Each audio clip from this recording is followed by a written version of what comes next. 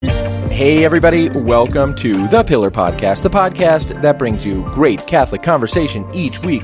I'm your host and Pillar Editor-in-Chief, J.D. Flynn, and I'm joined by my podcasting partner and Pillar co-founder, Ed Condon. And Ed, this is, I think you will agree, a very a great episode of The Pillar Podcast because we are together. We are live in a studio, if you will, recording this show. Are we not? Yes. I am in sunny Denver. It is sunny here. Yeah, you are here. We're having a couple of meetings, and we're having a couple of meetings for work, and so you are here, and here you are, and don't cover for the government, JD. We're having meetings, but the reason we're having the meetings this week, the reason I'm in Denver this week, has nothing to do with that.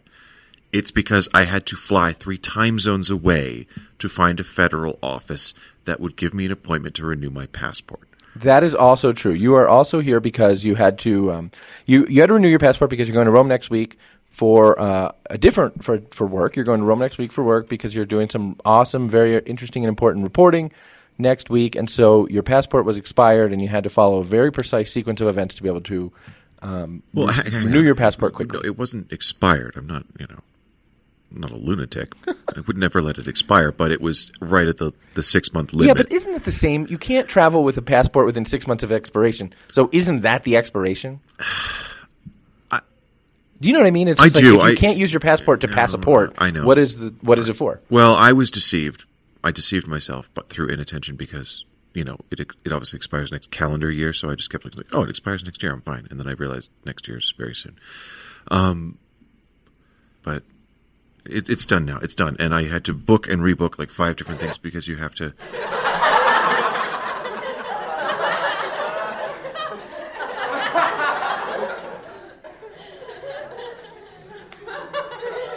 What in God's name are you doing? Sorry, we are practicing. We are together, and so we're practicing with our soundboard for, in 2 weeks we are having our Pillar Dive Bar Baltimore live show USCCB extravaganza, and so we have to practice a little bit with our mixing board to make sure we've got everything all set for our mixing board.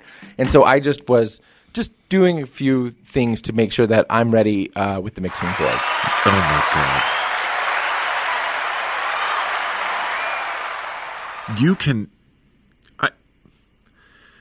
This is a bad... No.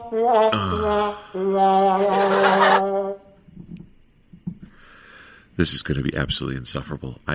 No, stop that. Stop it at once. Okay, so you had to rebook some flights. Your passport was expired, and so or not expired, but expired. So you had to come to Denver to get an appointment to get your passport renewed. It was amazing. You got a passport in 1 day yesterday. I was super impressed. But now you're here. We're doing a little bit of work. Make sure we're on the same page. Make sure that the pillar's going well.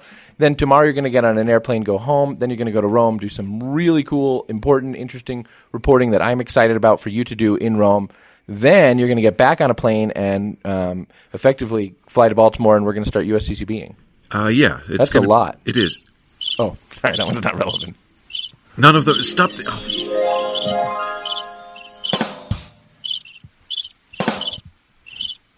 You need to stop that now. You know what's going to happen is a lot of people are going to give podcast reviews like, I like when they talk about important church stuff, but I don't like when he presses the buttons on the mixing board. Yes, they are. And they're going to be right. One of the reviews will be mine. 2 stars. Anyway. Oh, man. So no, it is, I'm basically going to be on a 2.5 week work trip from now going forward, which is fine. I mean, it's weird. I found that I think it's chemical. But I miss the child. Oh, you miss your children when you're away, and you're surprised by that? Well, no, I mean, No, it wouldn't be. It would be an unusual thing. I mean, why? That would be very... No, but I mean, the level at which I miss... You're surprised that you miss your baby? Yeah, well, no, I'm surprised at how I miss my baby. I expected to miss her at an emotional level. It did, but it's like I would like to hold my baby the way I would like to have a cigarette after an 8-hour flight, if that makes sense. Like there's a sort of chemical yearning. Yeah, no, I totally get that. I wasn't ready for that. I totally get that. No, I mean, children are... They're addictive, JD. Don't have a button for that one, do you? I don't have I was trying to decide what my button was, right, for this strange turn that this conversation was taking. but I've decided not to button at all. That would be fine. Yeah, okay, good. Moving swiftly on. Okay, well, you're going to Rome to do some stuff, and I suspect we can all surmise that probably your stuff is going to pertain to Vatican finance, and so that's all very exciting. I'm not saying. Yeah, okay. We're going to start talking in a minute about a couple of church things, but before we do, Ed, a staple of our podcasting history together, we've been podcasting now together for, can you believe it, like 5 years? It does feel like a very long time. We've been podcasting together for a very long time, and for a long time in our show, you used to talk about baseball, and you don't talk about baseball that much anymore because I think you're mad at baseball or, I don't know, some kind of Ed thing, but it is the World Series, so if you want, I wanted to just give you the opportunity, if you want, because I care about what you want, if you want to talk about baseball for a minute or whatever it is that you like to talk about with regard to baseball, I want to give you your moment. This is step up to the plate is what I'm telling you. No, I got nothing on baseball. I hate the Houston Astros. They're unrepentant cheaters. I'm sorry that they're in the World Series, and I hope they lose. Other than that, I got nothing on that. Okay, so then you're rooting for the Phillies. You're a Phillies fan. Are you a Philly fanatic? Are you a Philly fanatic? It would be a mistake to say I'm cheering for the Phillies. Philadelphia is a hard city to get behind. No. I mean, I don't know. I once saw this movie about this boxer from Philadelphia, and he was kind of a hard-scrabble guy, kind of came up rough, had some sort of rough friends, and a real nice librarian-type girlfriend. And I really felt like I really felt some kind of kinship towards him and therefore towards the whole city because he sort of trained, he ran up and... Okay, so what I found interesting about Rocky... I meant Creed. Oh, Creed? No, I don't know what Creed's about. I meant Rocky. Oh, okay. I mean, I think Creed is a remake of Rocky, yeah. effectively. Mm-hmm. But the love interest is much more trendy and cool. Tell me what you found interesting about Rocky. What I've always found interesting about the Rocky thing is like the sort of stand-in sort of spiritual totem for the city of Philadelphia is the character of Rocky is nothing like your average Philadelphian. And how no? Well, because Philadelphians are like hyper aggressive and quite mean. Like they throw batteries at their own sports teams if they aren't doing well. I mean, Philadelphia that's bad. I don't say this as a criticism. It's just a recognition of their character. And I mean, I like the city fine. Every time I've gone, they have more good dive bars per square mile than any other American city I've been to. So, I mean, there's a lot to like about the place. But they are not a warm and cuddly people. They are not, a big-hearted, soppy, I just want to hug my pet store girlfriend kind of town. Oh, she worked in a pet store. Yeah. I bet a lot of people would probably agree with you about that. Yeah. They're with you. We can't. They're with you. JD, I'm going to take it away. I am going to take it away. No, you're not going to take it away because then you would need to know how to do it. That's true. I can't actually take it away. Yeah, I really strongly want to. It's like disciplining a child. I don't actually have the means to enforce my will here, but I'm hoping if I... Stallone wrote Rocky while he was living in his car? I did not know that. Yeah, Stallone wrote Rocky while he was living in his car. That's a fact that I know. That's... Trying to sell it, trying to make it as an actor. That's cool. I mean, I like Sylvester Stallone's sort of... Au revoir. Career arc, as I've seen it. Mm-hmm. He's made some great movies. Yeah. Apparently he's a painter. I didn't know that. Yeah, he's like a really sensitive, oil on canvas kind of guy. Speaking of painters, Ed, we are recording this podcast on Friday, the 4th of November. I don't know when it's going to come out, but we're recording this podcast on Friday, the 4th of November. And today is the feast of a saint who ought to be, I think, significant in the life of the Pillar podcast, because today is the feast of Saint Carlo Borromeo, or Charles Borromeo, if you prefer. Today, the feast of St. Charles Borromeo, a great, as you probably know, a great reformer in the life of the church. One-time Archbishop of Milan in the 16th century, Counter-Reformation figure, but also someone who... was he not a cardinal nephew? He was. He was a cardinal nephew, which is to say that he was made a cardinal by his uncle, the Pope. But this is probably the rare case, the exception that proves the rules, the rare case where that really turned into something great for the church, because Charles Borromeo, you take umbrage with that? I do. I mean, nepotism, which the church invented, hence which comes from the position of the cardinal. No, you're laughing. I'm not. I know. Yeah, the cardinal nephew, nepotism, the favoring of one's nephew. The cardinal nephew was an important role in the Roman Curia. It wasn't. I mean, yes, it was nepotism, but it wasn't like sort of. Oh, can you believe it? He's one of his nephews. Yeah. Mm-hmm.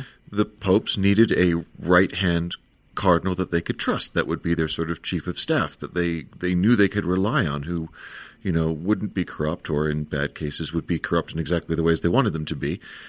And so they had to appoint a family member, and so you'd usually make your nephew a cardinal. And arguably, if we still had cardinal nephews instead of sostitutos, maybe we'd be in a better position. Maybe we'd be doing better right now. That's a very good point. So, did JP2 have any nephews? No, he didn't.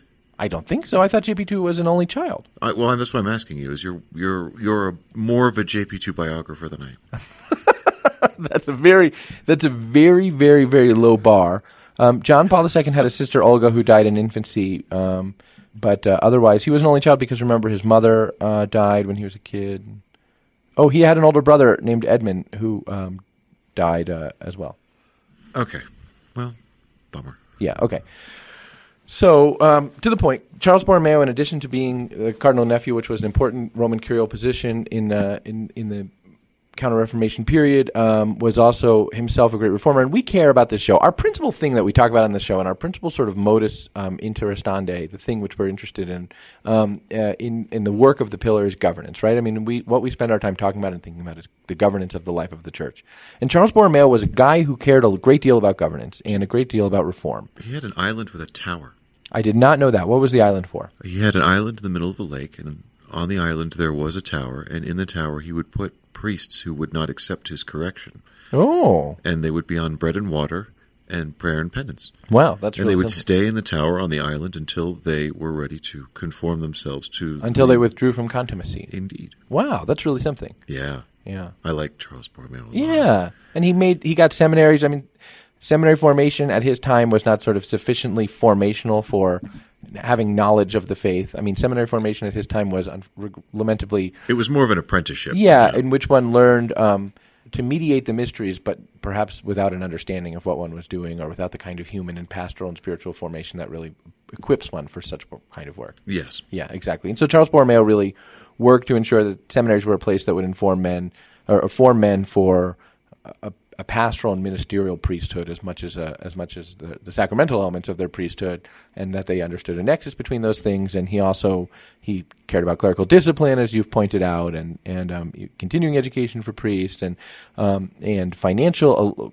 more financial regularization in the Archdiocese of Milan, over which he was archbishop. So a great deal of religious of sort of a governmental reform. Yes. Yeah. Okay. Where were you going with that? No, I think he's a guy for... No, I think Charles Borromeo is the kind of guy that right now... Charles Borromeo is the kind of guy that right now I think is a good model for the life of the church and for bishops. And one of the things that... I've only read a little bit about Charles Borromeo, but a couple things strike me. One, and this is something that I want to talk about more broadly today, but one, it seems to me that sort of essential to his efforts towards reform were that he was not, and perhaps this comes from being a cardinal nephew, we talked last time about Shepherd, or a couple times ago we had that Shepherds for CEOs episode in which we talked about that study. One thing that it seems to me was true about Charles Borromeo is that he was willing to own his office. He was not uncomfortable with bearing the authority of being the Archbishop of Milan. I think that is fair to say. Yeah, I mean, for heaven's sake, he had an island. He had an island. Yeah, but that is a lesson I think that is often, we've talked about that on the show before, that there is today, I think, because there's a sort of general... For a generation, it's not. I don't think it's as true for our generation or for people younger than us. But there's a generation which is sort of by its very sort of cultural nature anti-authoritarian, and therefore, we don't want the man telling us what to do and whatnot. But therefore, uncomfortable often. People in leadership often uncomfortable with their own authority, and being uncomfortable with your own authority is, I think, one of the things that leads to its poor exercise. I would absolutely agree with that. What I find funny and have found funny is reading synodal reports, as we do these days, that there's a lot of sort of talk in the reports about clericalism and hierarchy, and criticism of the very idea of hierarchy in the church.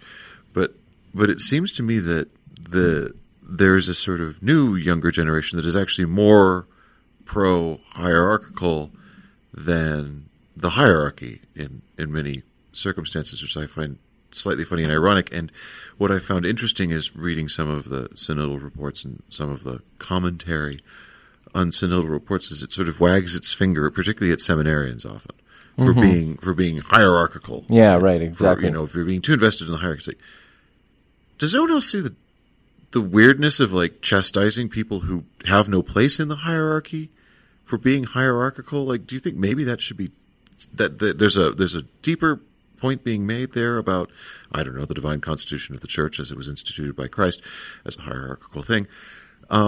I just find it very funny that it's like, telling people who have, seminarians famously have the right to a Christian burial, and that's about it. And to sort of see, as I have the sort of public finger wagging at seminarians, like, well, you privileged authoritarians, how very dare you? It's like, no, they don't get to decide what they're going to eat. Yeah. Yeah. No, that's a good point. And I'm glad you raised it because I've been the other thing I was going to say about Charles Borromeo is humility. That he was it seems to me that part of his leadership approach was leading his presbyterate by virtue of his own humility and ministry. But that's necessarily there's true humility and there's false humility, right? And true humility, which begins with a sort of recognition of what God has given one and where God has placed one. For a bishop, it seems to me that true humility necessarily kind of like is tied into this notion of owning one's office, right? That a person who is humble is able to say, God has put me in this office. I have to carry this office. I have to exercise this office. I have to be the father in this family, right? And that requires restraint, dignity, right? Leading by example, not touching the soundboard. Stop it. I'm keenly aware of my own shortcomings. I'm keenly aware of my own failings. But nevertheless, I mean, this is true for any parent, right? Nevertheless, God has put me in this position, and I have to exercise the authority with which it comes.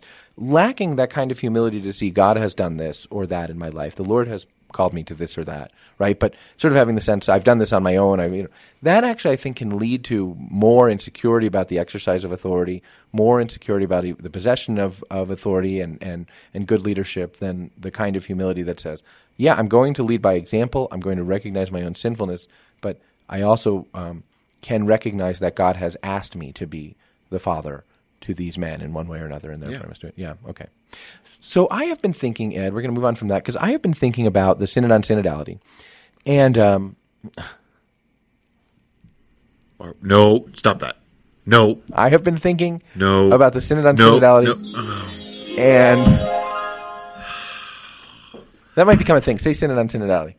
No. Just come on. Kate, why did you give him this? I have been thinking about the Synod on Synodality, Ed, and I have been thinking about I want to sort of say again what I think is true, which is that synodality, the notion of coming together, we talked about this last week, the notion of coming together to pray, to discern the will of God within the framework of the church or within the framework of the family, but like truly within and accepting and loving even that framework. The notion of bringing people together to pray and discern the will of God is a good and important and beautiful thing, and I would like more of it. And I think that, to the extent that the Synod on Synodality, the Global Synod on Synodality is going to encourage that, inculcate sort of a disposition towards that is a very good thing. Yes. Whatever else we've said about sort of how the process has gone, I think that is a very good aim.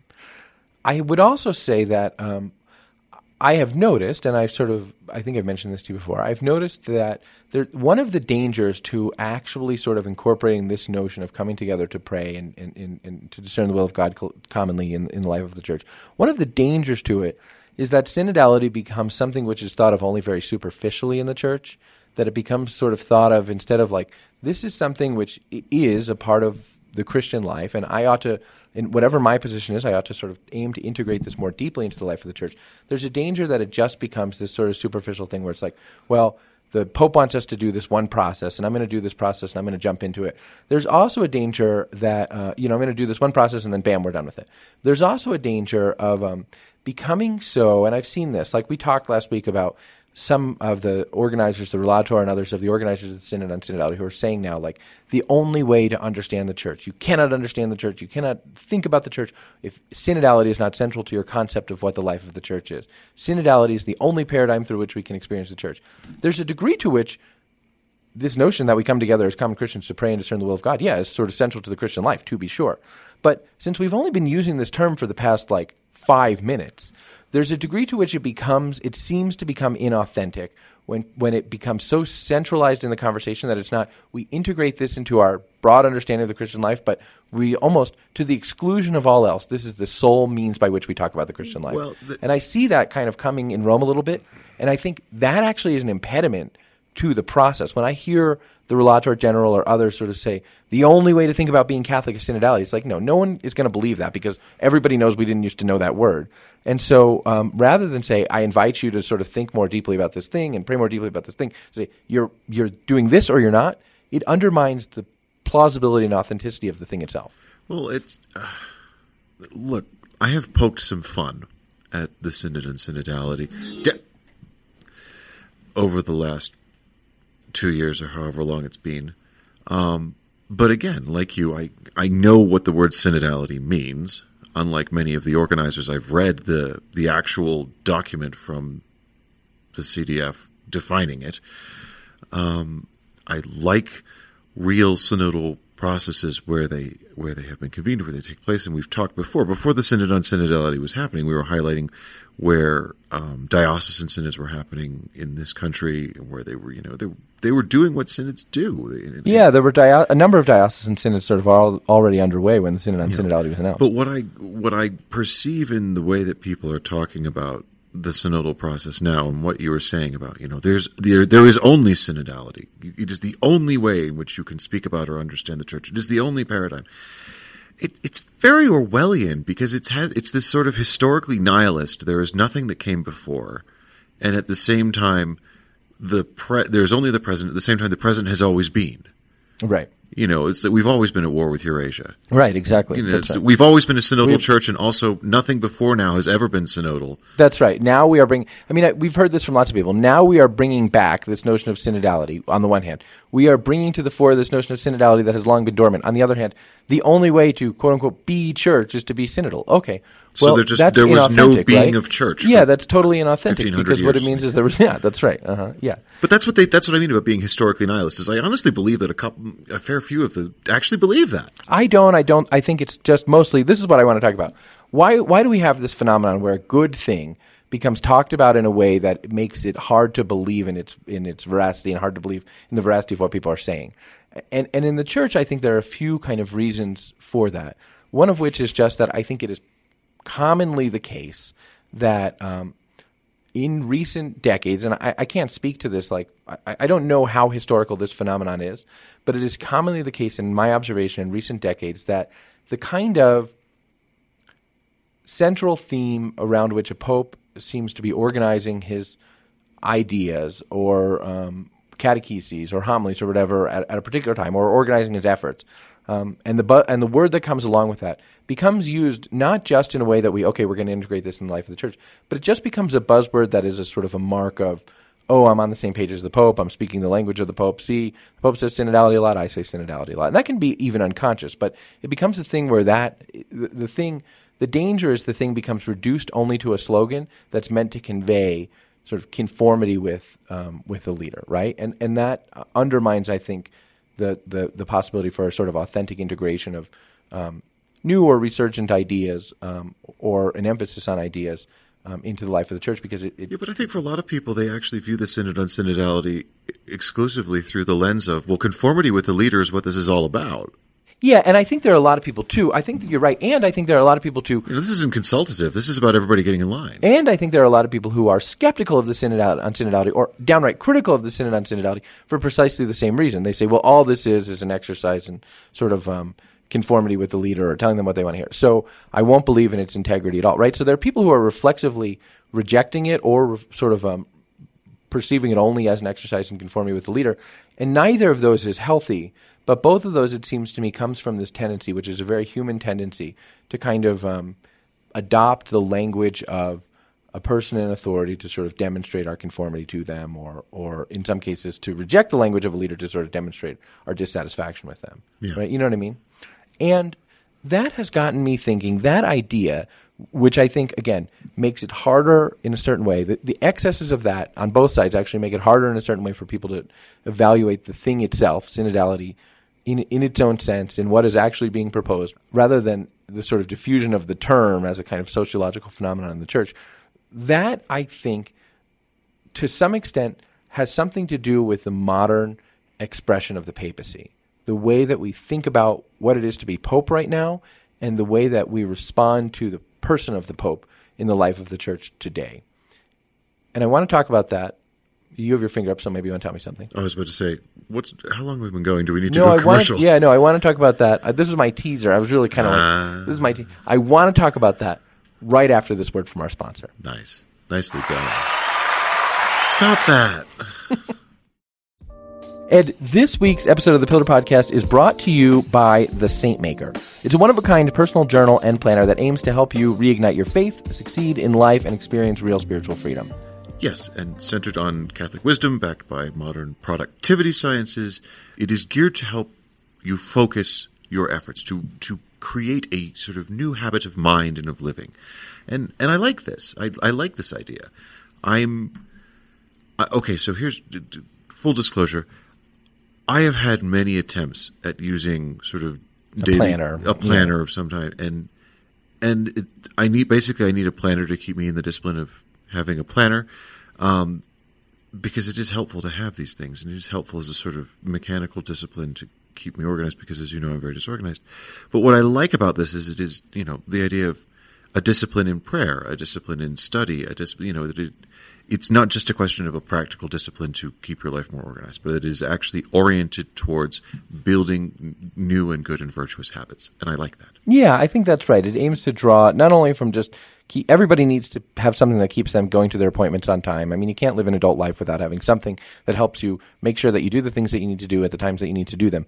But the Saint Maker aims to do a lot more than that, because, as you say, it aims to provide a space for an examination of conscience, for setting goals in the spiritual life, for being thoughtful and intentional about having regularity in prayer life, at the same time that it aims to help have a fruitful day in whatever your sort of vocational work is, and your family life as well. That's right. I mean, thousands of people, I am told, and I have no reason to doubt it, are already using the Saint Maker. The reviews are very good of people who have spent time living and using this in their daily lives. Yeah, I've checked it out. I think it's very, very cool. And here's the deal. There's a free trial offer. So with the Saint Maker's free trial offer, you can try it out 90 days risk-free. If you decide it's not for you, you return it, get a free refund, including shipping. So perhaps if you're going to return it, the last thing that you write in Saint Maker Planner is return Saint Maker Planner, which enters you into some sort of Saint Maker Planner loop. I don't know. But Metaverse, right. Okay. But I don't think you're going to want to return it because it's pretty cool. And also, if you listen to this show, you can learn more, and you can get 10% off your first Saint Maker by visiting thesaintmaker.com/pillar and using the promo code PILLAR at checkout. You go to saintmaker.com/pillar, and if you use the promo code PILLAR, you get a 10% discount today. Ed, we're back. And we were talking about the Synod on Synodality, and we were talking especially about the way in which the word synodality has become in the life of the church something, not exclusively, right? I mean, I genuinely think there are a lot of people who are taking the Synod on Synodality seriously. I think there are a lot of bishops who are trying to do what the church has asked them to do and are hopeful that the results can be helpful. I know bishops who say, yeah, I don't know exactly what's going to happen with this in Rome, but the whole thing has been helpful in my diocese, and I've learned a lot about my people, and all of these things. So that's true. But at the same time, there are ways that certain people have begun talking about the Synod on Synodality, which are, as you say, sort of ahistorical nihilism. There has only ever been the Synod, and there will only ever be the Synod, and that's confusing. And there's a danger that reducing this notion of synodality, which is a real Christian idea, to a kind of a slogan or a kind of buzzword or a kind of shibboleth of authenticity of loyalty, will undermine the possibility of its genuine sort of long-term and fruitful integration into the life of the church. And that's not new. There have been other good ideas, which I think, if you look at the way that they've been used, have sometimes been, in addition to being good, real, and true things, reduced to sort of slogans in the life of the church, right? So, Benedict, right before he was elected, starts talking about the dictatorship of relativism, and suddenly everybody everywhere is talking about the dictatorship of relativism, and you sometimes would hear some bishops talk, or especially in Rome, but elsewhere as well, you'd hear some bishops talk, and it would be like they'd be talking to you about, just working with their finance council on approving next year's budget, and somehow dictatorship of relativism would get into the conversation 15 times, and. Yeah.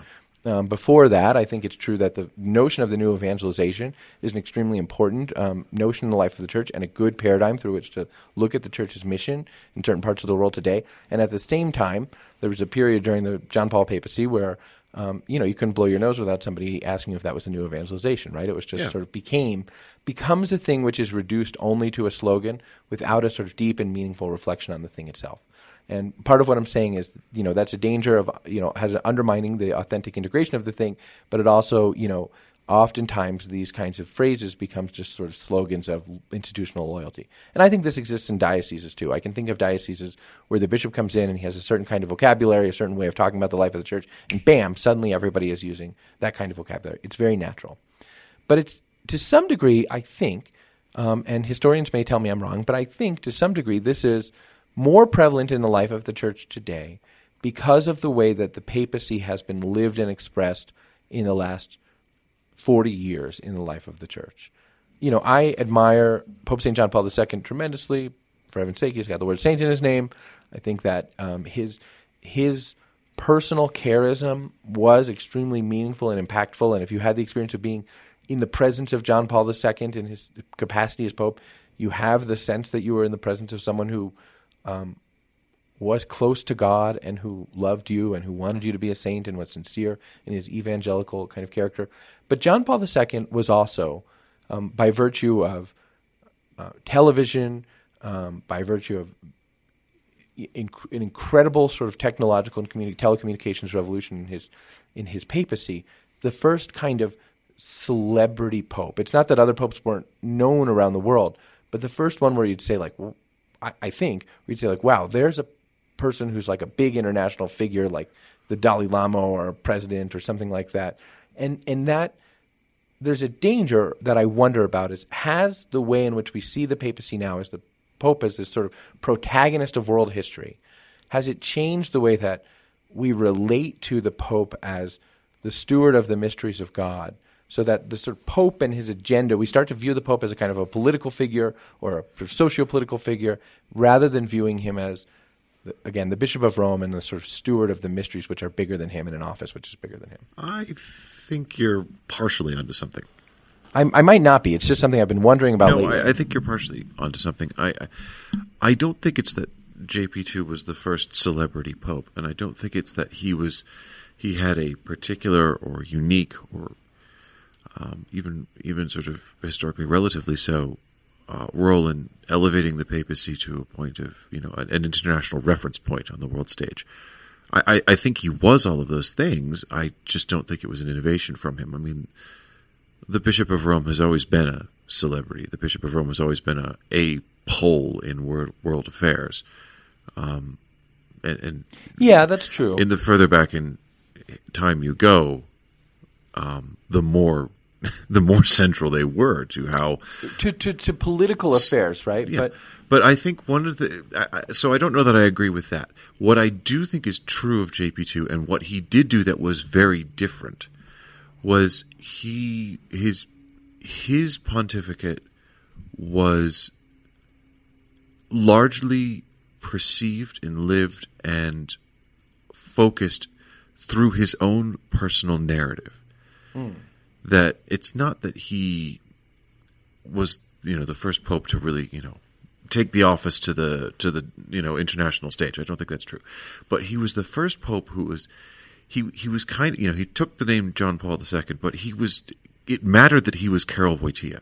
Mm-hmm. Yeah. That he never stopped being Karol Wojtyła while he was pope, that it mattered that he was from Poland, that it mattered that, he had the personal narrative and history that he did, that informed his entire pontificate, that it, everything he did, to bring down the Iron Curtain, to try and nurture and guard and eventually unlock the faith in his own country and in the countries of Eastern Europe, things like that. That was all central to his identity as Karol Wojtyła, and I think that is something that was different.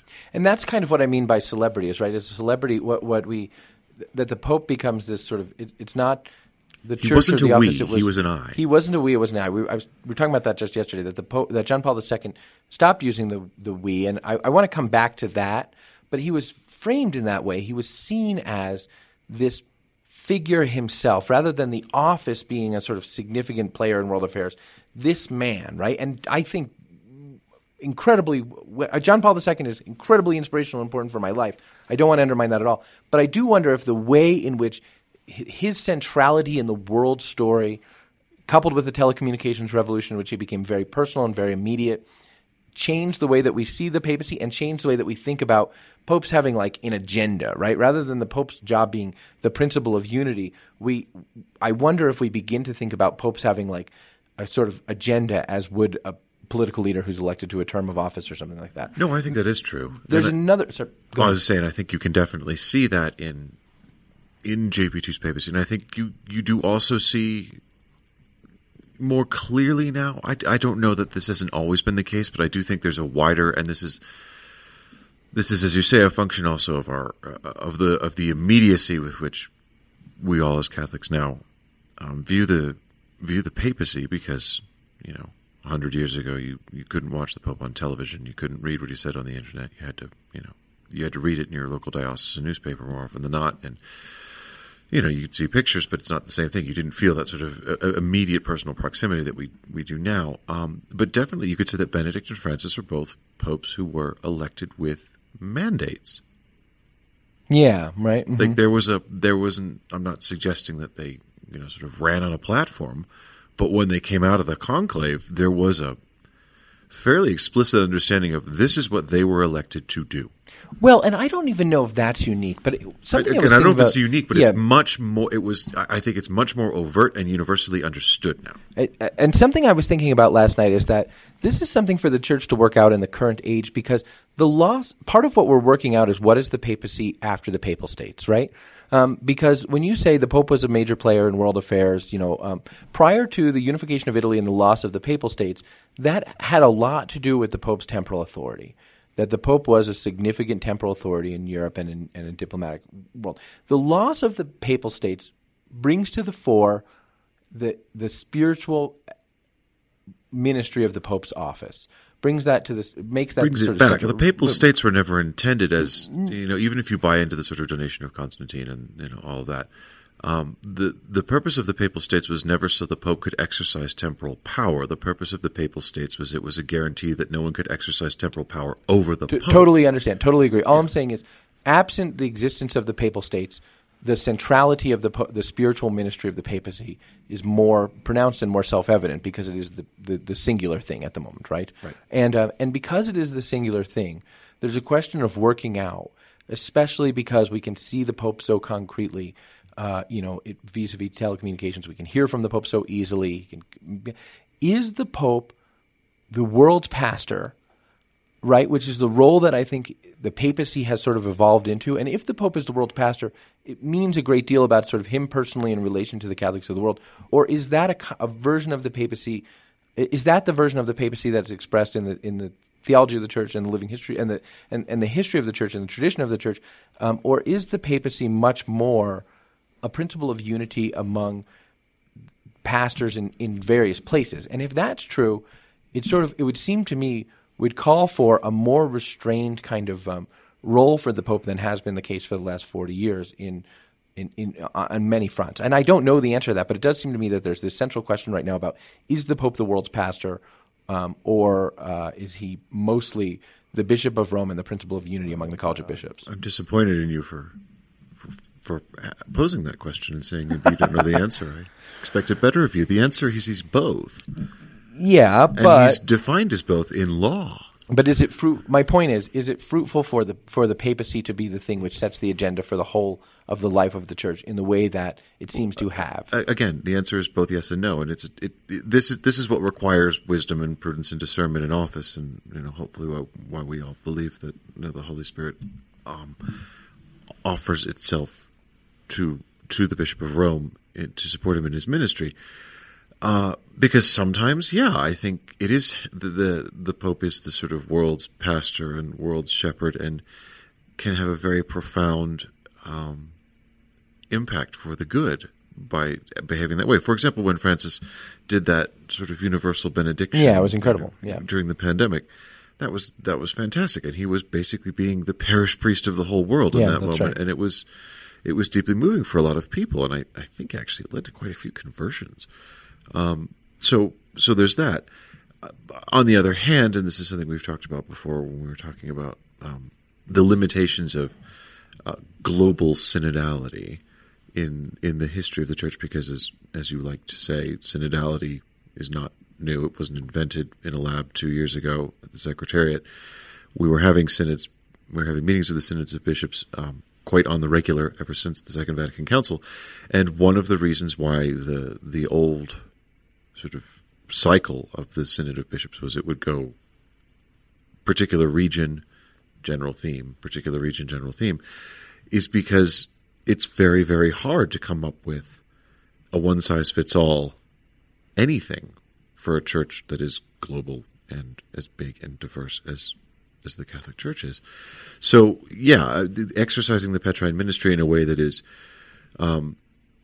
universal and immediate, which he certainly can, is not always easy and is not always, I think, helpful, but sometimes it is. And it's a question of prudence, and it's a question of reading the times. Yeah. And, maybe, well, I haven't seen this come up in the synodal process.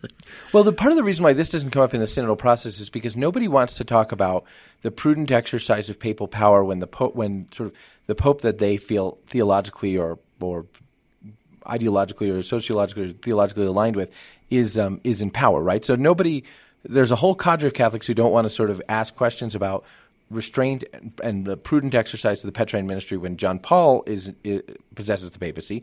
And then there's a whole cadre of Catholics who don't want to talk about it when Francis possesses the papacy.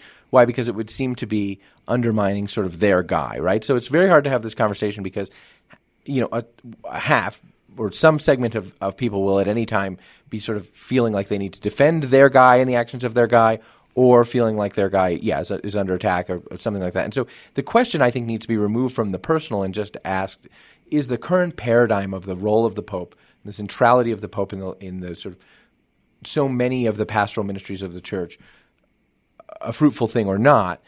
There's one part of me that thinks, well, maybe we ought to step back. But I think you make a very good point, which is to say that can only really be meted out in the practical moment, right? And in the particular discernment about the times and the person and the needs, et cetera. Yeah, but I mean, to your point, I do think it is true that if we are being serious about synodality and subsidiarity as sort of core principles of how we want to, I'm not going to say be church because it is a stupid thing to say. It doesn't mean anything.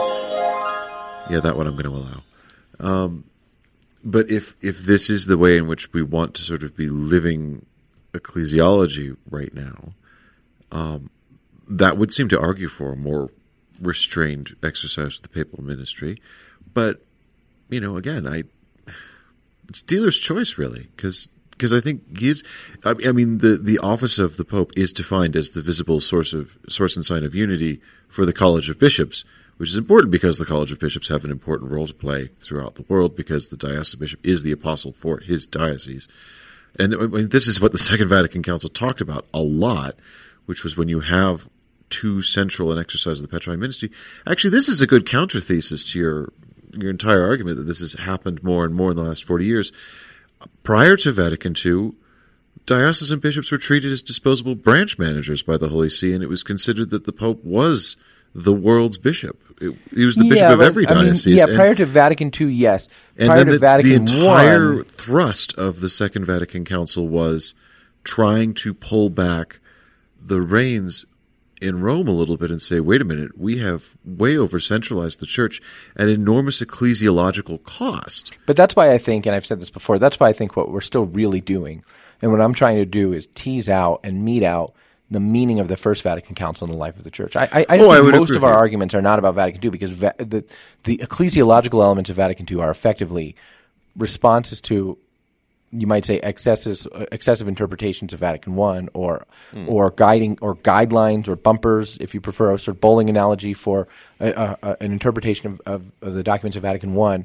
But still, I think that this question about who the Pope is and how he exercises his ministry is the sort of is a central question that we're still very much meeting out in terms of what Vatican I has to say about that. No, I think that's right. Although I also think that we should call this episode "Who is the Pope?" because that'll be, we'll get all sorts of sede vacante clickbaity. The Pope is the Pope, numbers. Right? The Pope is the Pope. The Pope is Francis. Let us be clear. The Pope is Francis. Let us be clear about that, and let's continue to pray for him. I just think that that the Synod on Synodality presents for us an opportunity. The way in which some people are talking about the Synod on Synodality presents for us an opportunity to think about the way in which we respond to. So the Synod on Synodality is very, very clearly an initiative of Pope Francis. You could say it's sort of Pope Francis's.